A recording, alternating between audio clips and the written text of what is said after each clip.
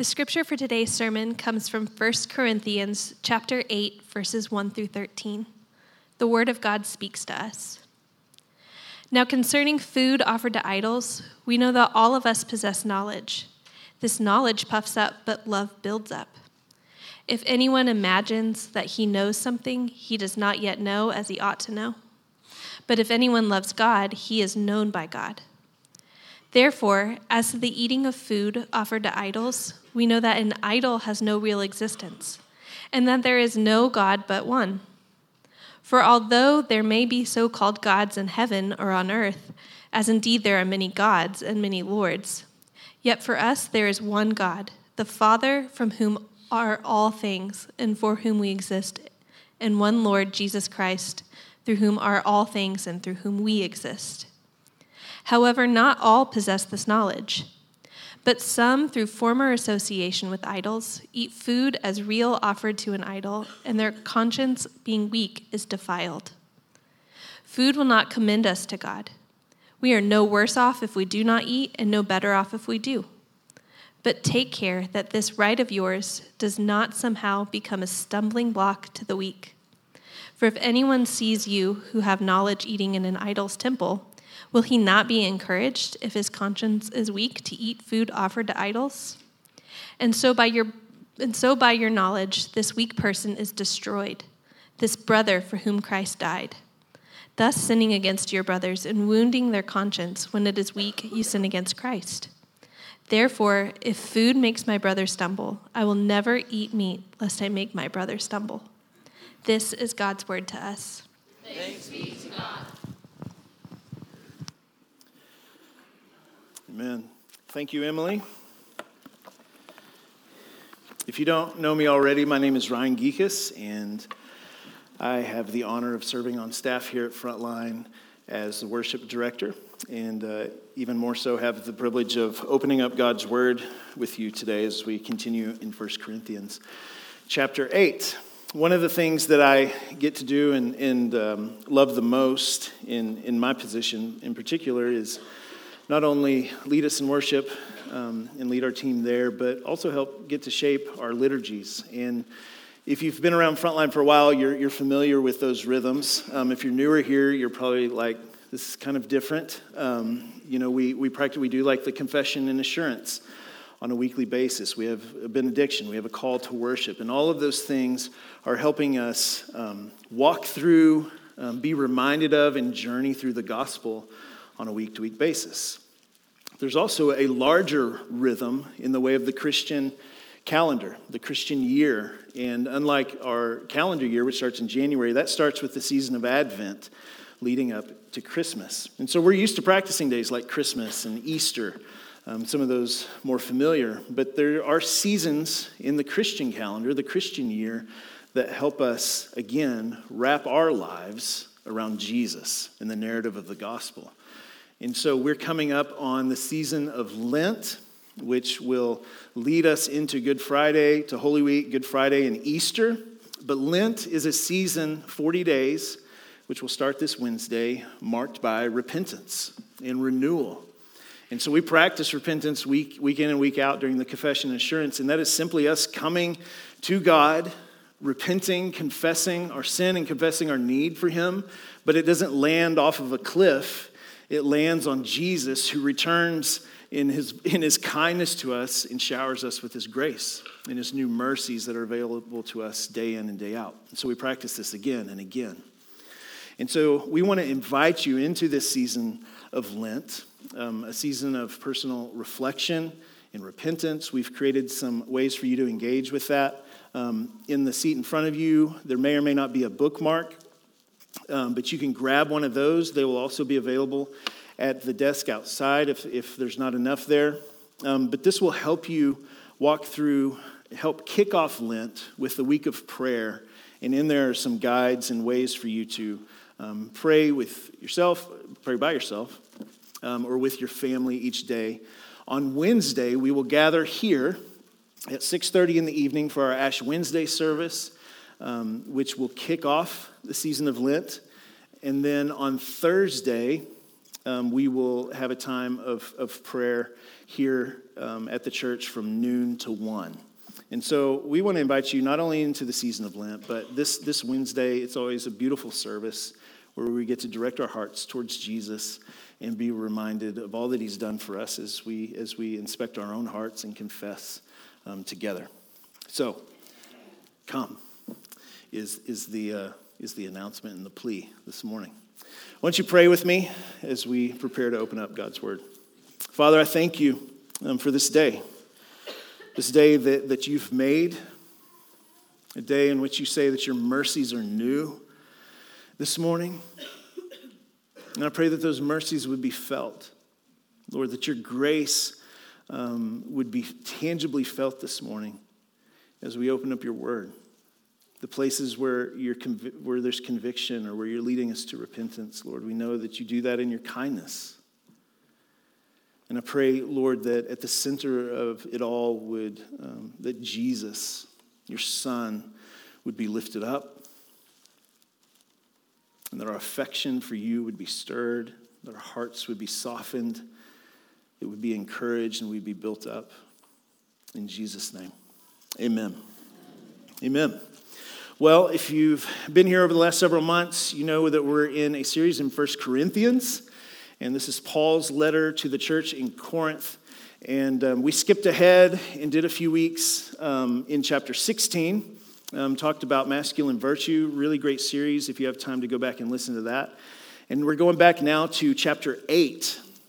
And I want to give a little bit of context so that we know what we're talking about here and what Paul is addressing in the church. But the church in Corinth had some issues, and there was many places in which they were experiencing division in the church and differing of opinions, and were trying to navigate Christian life in a pagan city. And so what we find Paul doing in his letter is answering each of those questions and helping the church navigate their life there in Corinth and among themselves.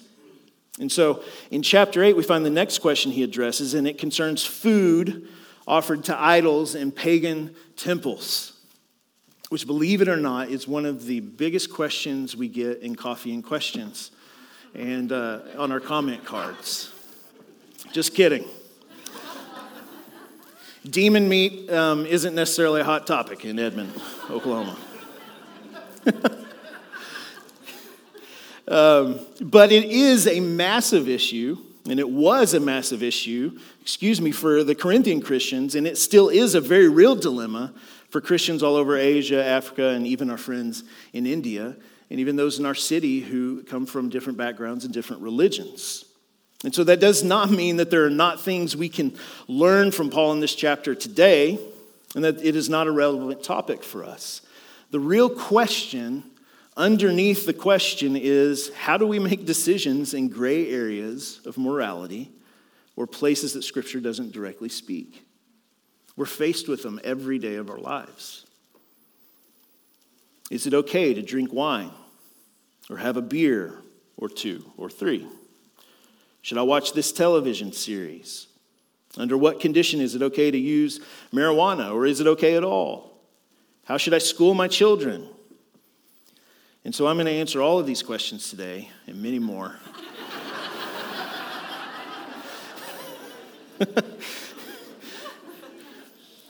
Not really, in case you believed me.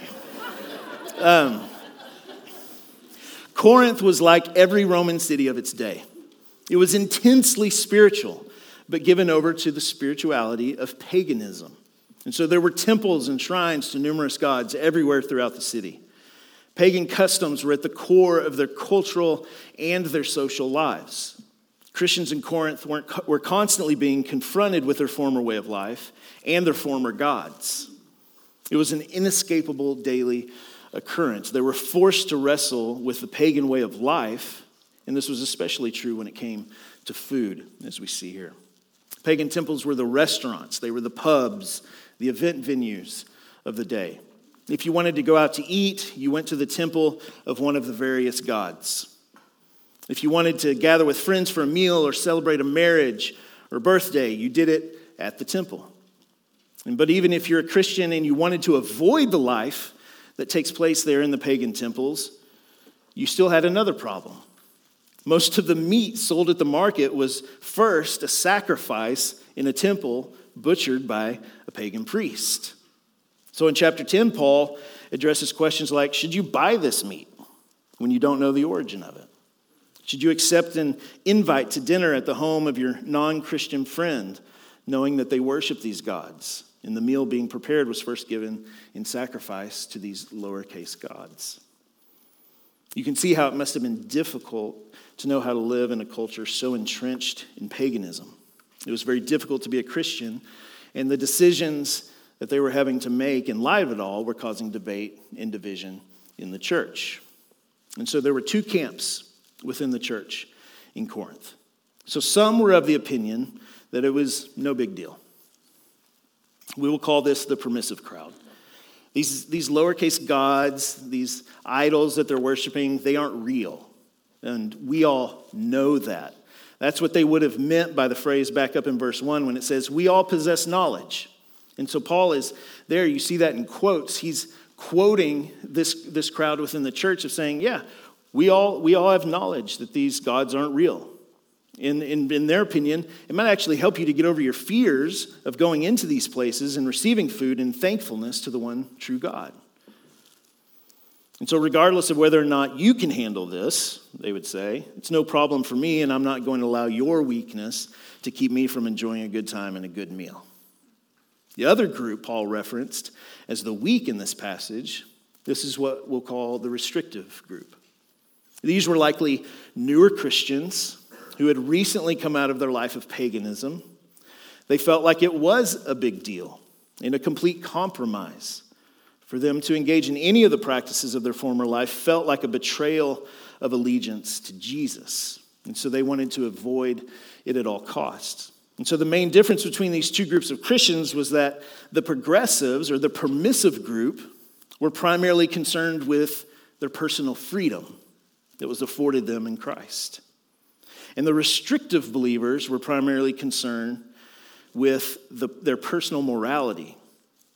So their personal morality and the morality of others, and living a life reflective of the radical change they'd experienced.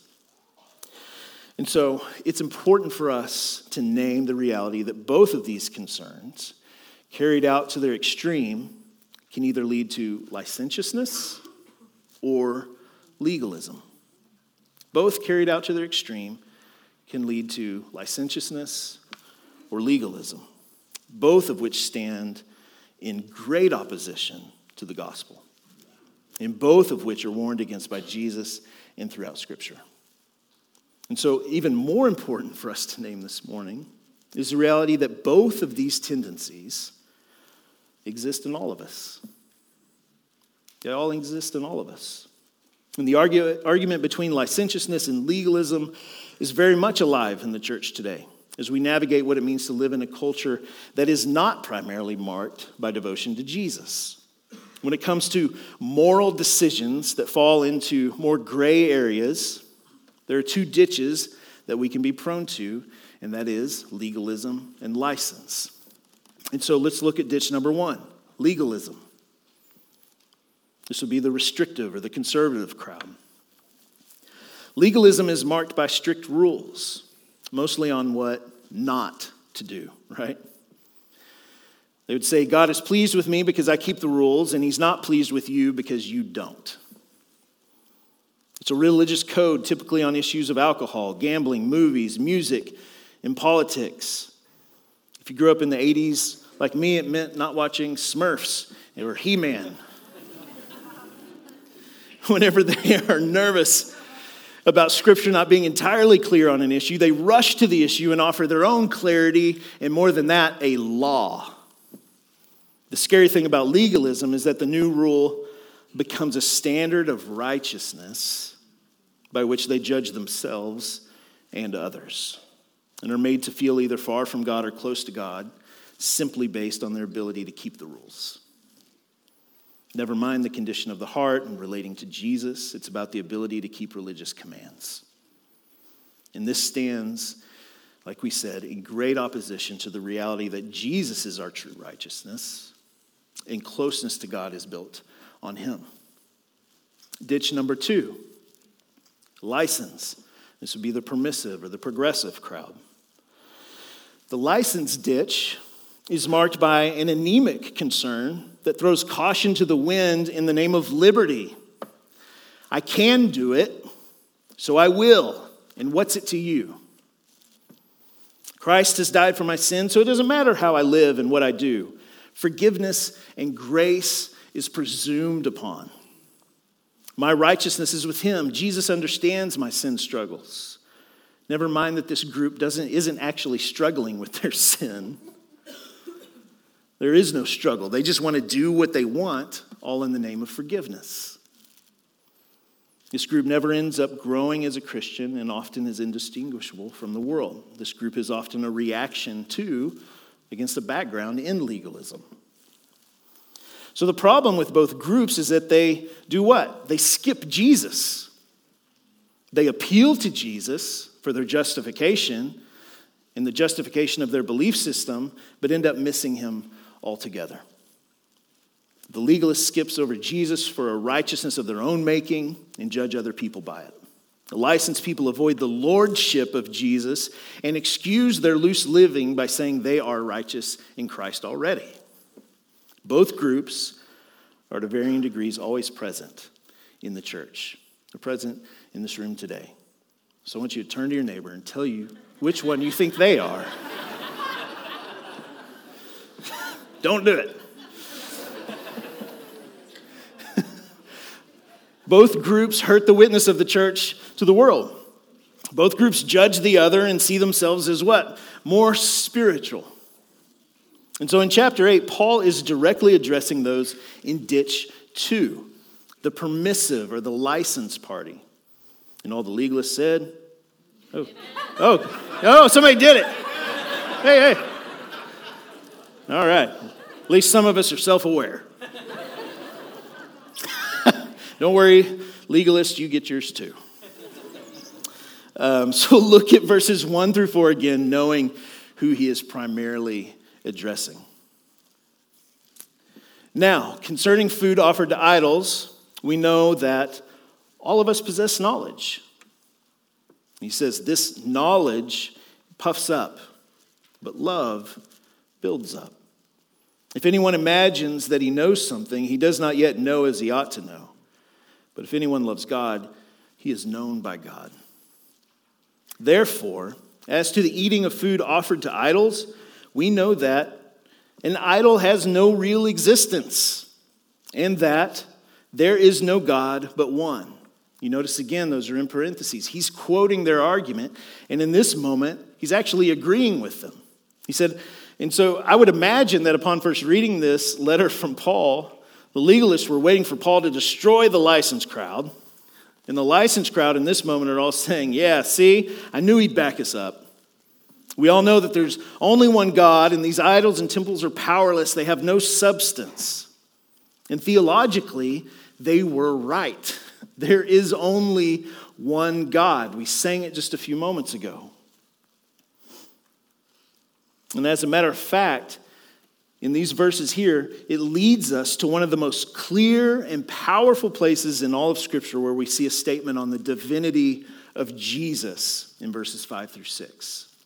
But before we look at verses 5 through 6, let's skip to verse 7. It says this. So after saying all that, he says, however, not all possess this knowledge, but some, through former association with idols, eat food as really offered to an idol, and their conscience, being weak, is defiled. So Paul is saying that although there are some of you who possess good theological understanding and actually may be more seasoned Christians, that is not the case for all among you. And because there are some Christians among you whose connection to the pagan temple has been so ingrained into their way of life, appeasing false gods by participating in temple meals and so on, for the knowers of the crowd to arrogantly eat meat in the temples because it's their right is doing damage to their brothers and their sisters. So I think it needs to be clear that when Paul is talking about the weak in this passage, he's not talking about moralistic people who have a preference to not eat or drink in the temples. for one reason or another. Or even for us today, he's not talking about moralistic people who have a preference in this sense, but individuals who will actually be tempted to worship other gods and revert to their old lifestyle and practices. The weak are those who would have been unable to separate the eating of meat in the worship of false gods for Christian liberties.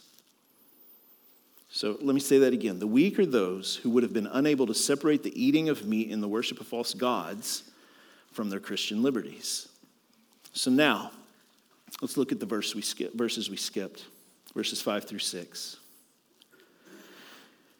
He says, "For although there may be so-called lowercase gods in heaven or on earth, as indeed there are many gods and many quote-unquote lords, yet for us there is one God, the Father, from whom all things and for whom we exist, and one Lord, Jesus Christ, through whom all things and through whom we exist." Why mention the divinity of Jesus in the middle of a conversation about demon meat, right? Listen to what Stephen Oom says about this verse. Paul brings this up because he's saying that God is sharing his divine identity with the Son, Jesus Christ. And in a similar way, Jesus shares his glory with his people, the community of God. The mutual interior deference, love, and sharing with the community of the Trinity between God the Father and God the Son has now become the basis for the community of God's people to share their rights and to revolve around others' needs rather than standing statically and expecting others to orbit around them. What Stephen is saying is that within the Godhead, God the Father, the Son, and the Holy Spirit is a love that is shared between them and is the basis for their oneness. And that same love is the basis for the community of God's people. It's the basis for our community with one another. In several weeks, we will come to 1 Corinthians 13, and it's already been quoted over sermons the last several weeks. It's a familiar chapter on the topic of love, but I want us to hear it again this morning. If I speak in the tongues of men and of angels, but have not love, I'm a noisy gong or a clanging cymbal. And if I have prophetic powers and understand all mysteries and all knowledge, and if I have all faith so as to remove mountains, but have not love, I am nothing. If I give away all I have, if I deliver up my body to be burned, but have not love, I gain nothing. Love is patient and kind. Love does not envy or boast. It is not arrogant or rude. It does not insist on its own way. It is not irritable or resentful. It does not rejoice in wrongdoing, but rejoices with the truth. Love bears all things, believes all things, hopes all things, endures all things. Love never ends. As for prophecies, they will pass away. As for tongues, they will cease. As for knowledge, it will pass away. For we know in part, and we prophesy in part. But when the perfect comes, the partial will pass away. When I was a child, I spoke like a child. I thought like a child. I reasoned like a child. When I became a man, I gave up childish ways. For now we see in a mirror dimly, but then face to face. Now I know in part. Then I shall know fully, even as I have been fully known. So now, faith, hope, and love abide, these three. But the greatest of these is love. Paul is acknowledging that we all know that there is only one God, and that there is no real threat to the believer from the false idols, temples, and in this case, the meat being offered or eaten. But there's a gentle correction and a hint at his point in all of this in verse 1, when he says, this knowledge, it puffs up, but love, it builds up. Knowledge alone can make us arrogant and lead to a self-centered position. Love, on the other hand, can lead to humility and builds up our brothers and sisters. Knowledge with love as its aim is the true call for us as Christians. Knowledge with love as its aim is the true call for the Christian. If anyone imagines that he knows something, he says he does not know yet as he ought to know, but if anyone loves God, he is known by God. So what is the point? The aim and trajectory of our Christian rights and the freedoms that we are afforded in Jesus Christ are to be bent toward love. The aim of everything that we have in Christ Jesus, the freedoms that we have, are meant to be bent with love.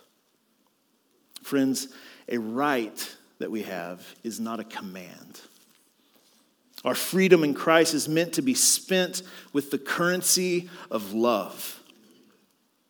To be truly free is to be free of the obligation to do or not do something.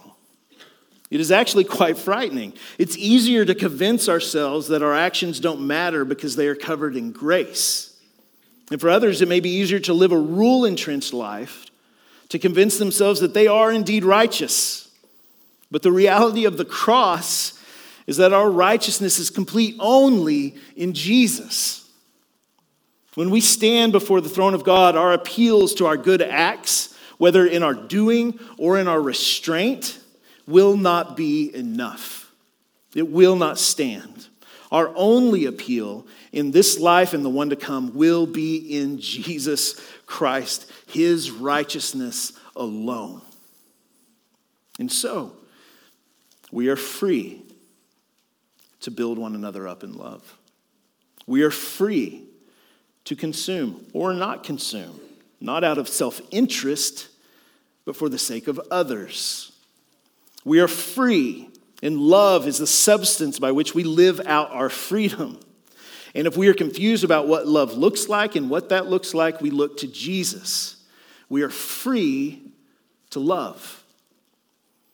And so as we inspect our own hearts, one thing that can serve as a signal of our personal entitlement when it comes to these freedoms is nervousness or anxiety about giving up a personal freedom for the sake of the common good.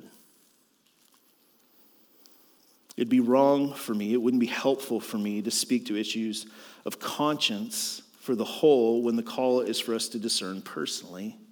But the exercise of personal freedom is never simply personal. The exercise of personal freedom is never simply personal. We are saved into the bride of Christ, a community of believers for whom Christ died. He died for us. We are not alone, and our lives are not lived in isolation. And because of this reality, we are bound to one another even in our personal freedoms. There is much more at stake than our puffed up sense of our personal rights. And I think that we can hear that today in Edmond, Oklahoma. There's much more at stake than our puffed up sense of our personal rights. Let's go back to our passage in verses 8 through 13.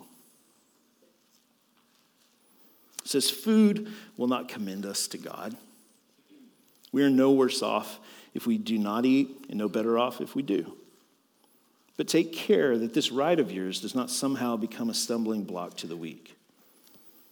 For if anyone sees you who have knowledge eating in an idol's temple, will he not be encouraged if his conscience is weak to eat food offered to idols? And so by your knowledge, this weak person is destroyed. Strong language. The brother for whom Christ died. Thus, sinning against your brother and wounding their conscience when it is weak, you sin against Christ. And then Paul gives us an example.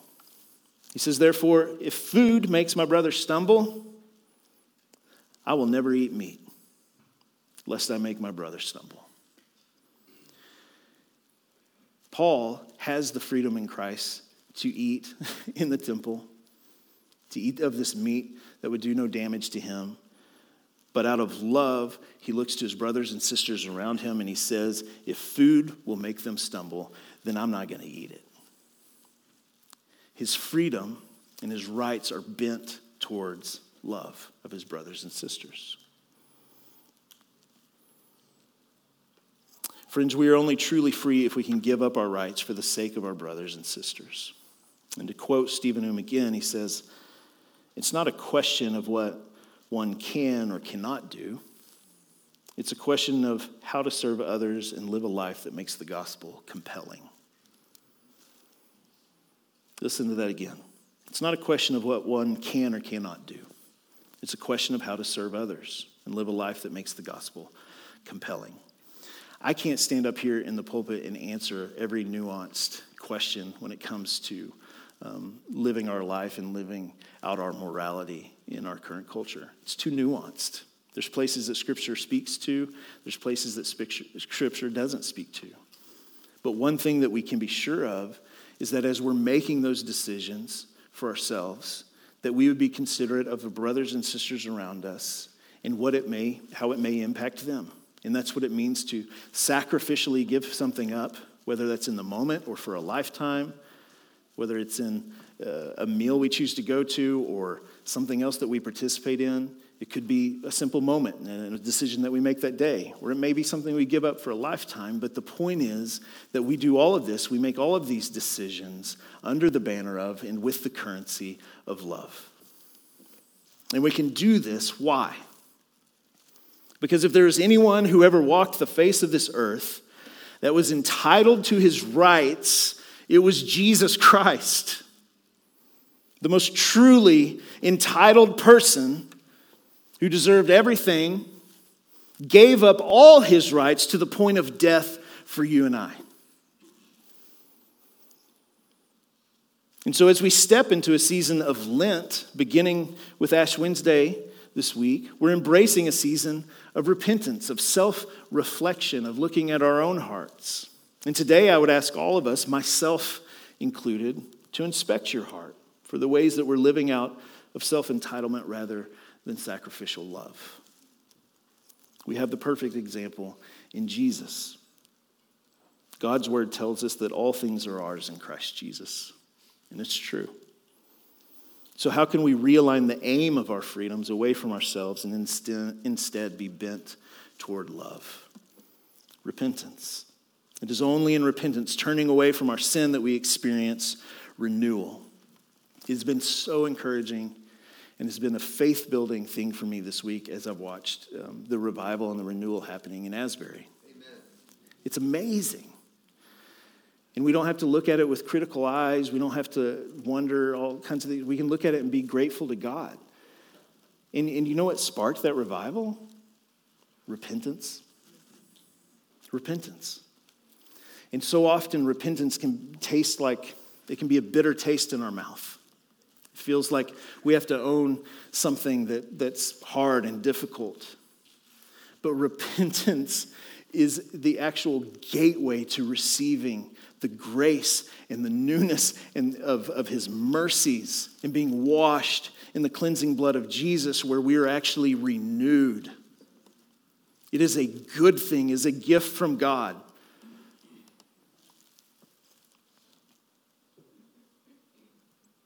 It is in repentance where God's grace meets us again and again and again and again and again until one day he returns and he makes all things new and we're made new. And the work that God has done is made complete. And we will live under his grace, in the banner of his grace, in the blood of Jesus for all of eternity, secure in him. At Pentecost, the hearers of Peter's sermon, it says, were cut to the heart. And they asked, what shall we do? And Peter's response was, you must repent. It is in God's kindness that he leads us to repentance.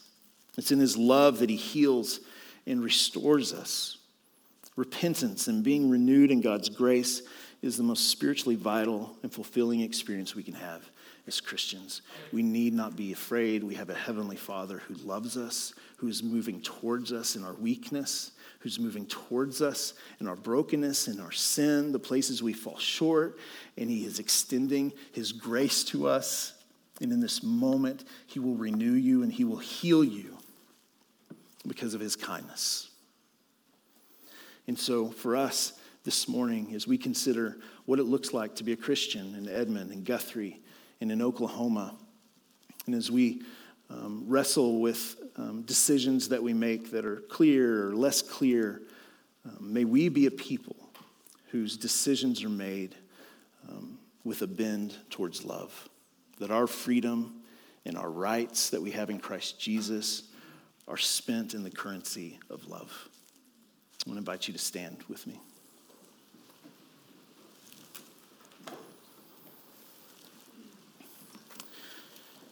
Father, I thank you for all that you've done for us in Jesus.